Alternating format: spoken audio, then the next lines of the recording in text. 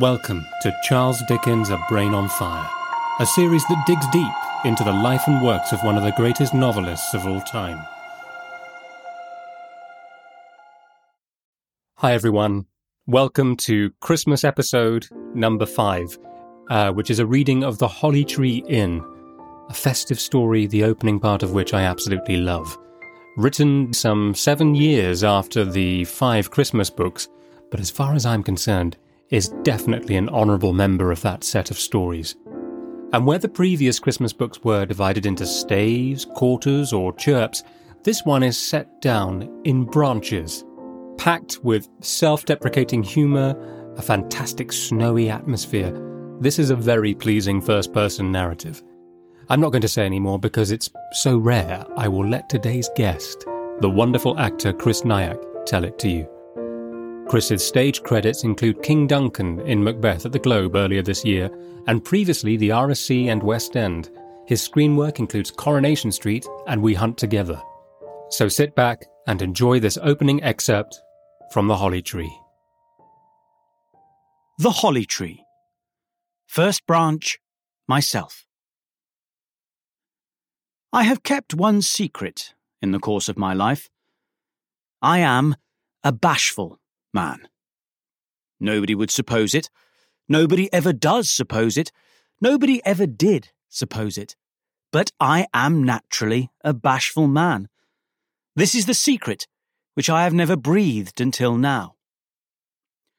I might greatly move the reader by some account of the innumerable places I have not been to, the innumerable people I have not called upon or received, the innumerable social evasions I have been guilty of, solely because I am, by original constitution and character, a bashful man. But I will leave the reader unmoved, and proceed with the object before me. That object is to give a plain account of my travels and discoveries in the Holly Tree Inn, in which place of good entertainment for man and beast I was once snowed up.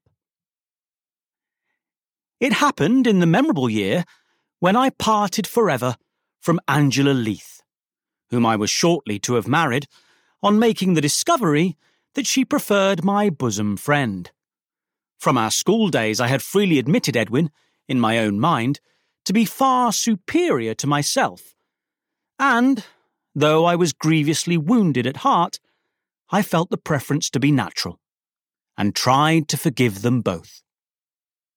It was under these circumstances that I resolved to go to America, on my way to the devil. Communicating my discovery neither to Angela nor to Edwin, but resolving to write each of them an affecting letter conveying my blessing and forgiveness, which the steam tender for shore should carry to the post, when I myself should be bound for the new world far beyond recall, I say, locking up my grief in my own breast, and consoling myself as I could, with the prospect of being generous, I quietly left all I held dear, and started on the desolate journey I have mentioned. The dead winter time was in full dreariness, when I left my chambers forever at 5 o'clock in the morning.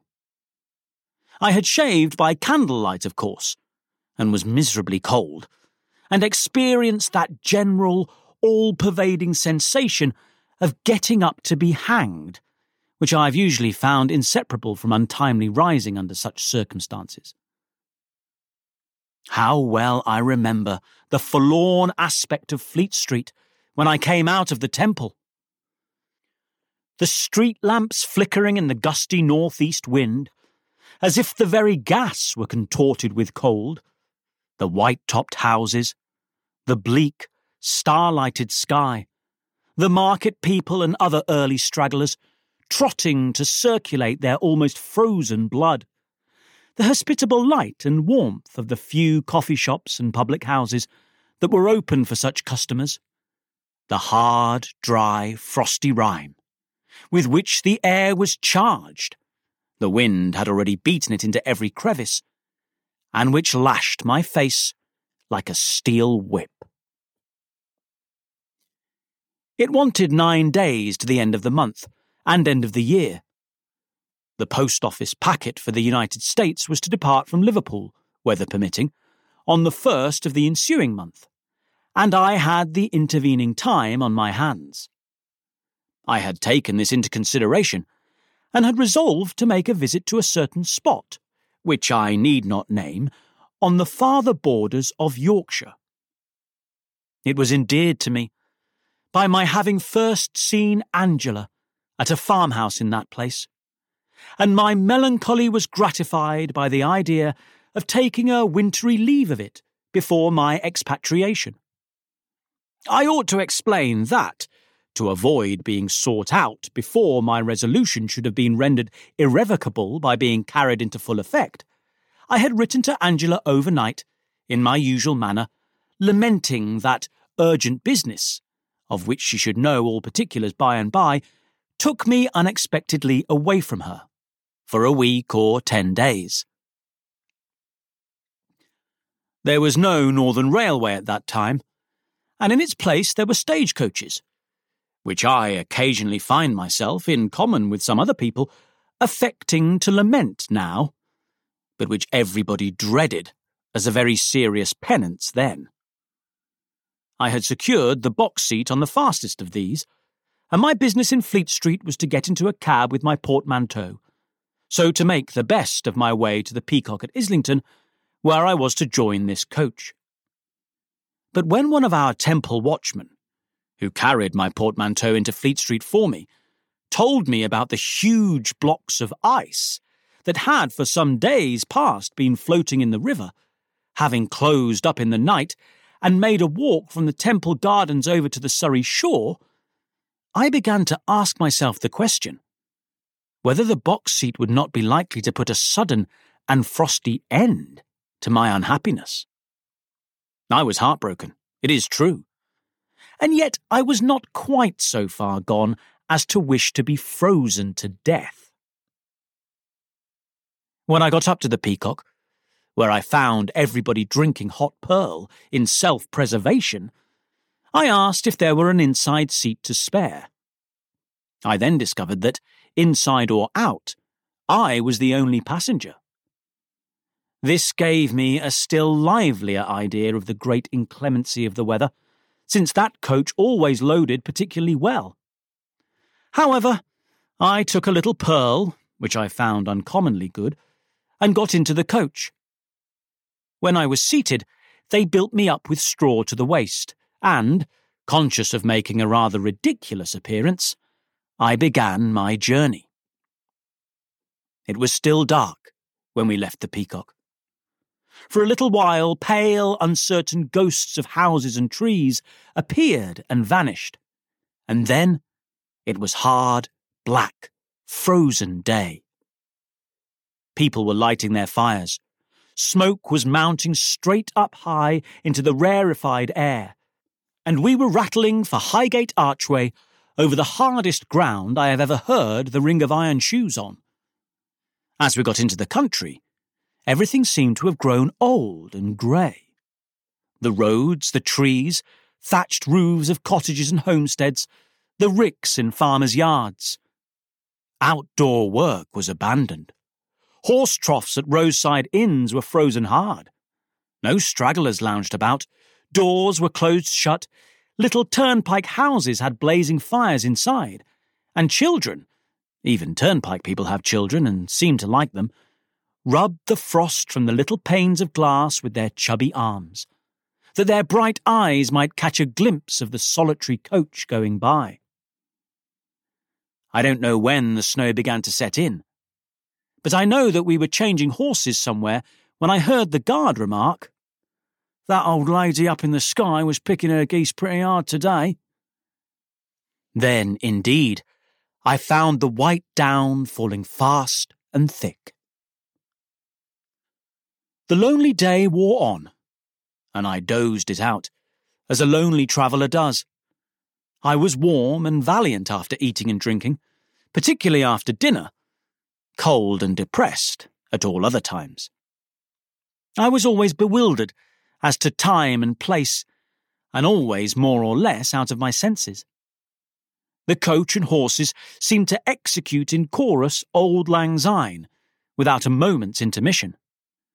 They kept the time and tune with the greatest regularity, and rose into the swell at the beginning of the refrain with a precision that worried me to death. While we changed horses, the guard and coachman went stumping up and down the road, printing off their shoes in the snow, and poured so much liquid consolation into themselves, without being any the worse for it, that I began to confound them, as it darkened again, with 2 great white casks standing on end. Our horses tumbled down in solitary places, and we got them up, which was the pleasantest variety I had, for it warmed me. And it snowed, and snowed, and still it snowed, and never left off snowing. All night long we went on in this manner. Thus we came round the clock, upon the Great North Road, to the performance of Auld Lang Syne by day again. And it snowed, and snowed, and still it snowed, and never left off snowing. I forget now where we were at noon on the second day, and where we ought to have been, but I know that we were scores of miles behindhand, and that our case was growing worse every hour. The drift was becoming prodigiously deep. Landmarks were getting snowed out. The road and the fields were all one.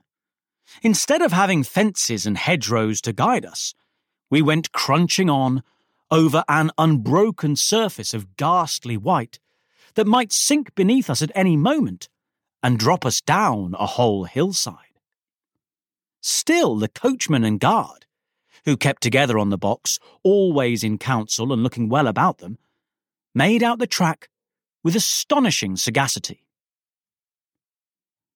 When we came in sight of a town, it looked, to my fancy, like a large drawing on a slate, with abundance of slate pencil expended on the churches and houses where the snow lay thickest.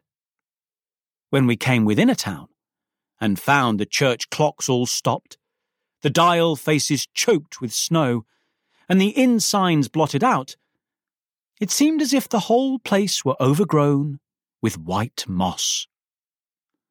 As to the coach, it was a mere snowball. Similarly, the men and boys who ran along beside us to the town's end, turning our clogged wheels and encouraging our horses, were men and boys of snow. And the bleak, wild solitude to which they at last dismissed us was a snowy Sahara. One would have thought this enough, notwithstanding which, I pledge my word that it snowed and snowed, and still it snowed, and never left off snowing. Thank you for listening to Charles Dickens' A Brain on Fire. If you're enjoying these episodes and would like to make a small donation towards the costs of producing them, please follow the link at the bottom of the description and you can make a donation there. Every coffee you buy makes a huge difference. Thank you ever so much, and see you next time.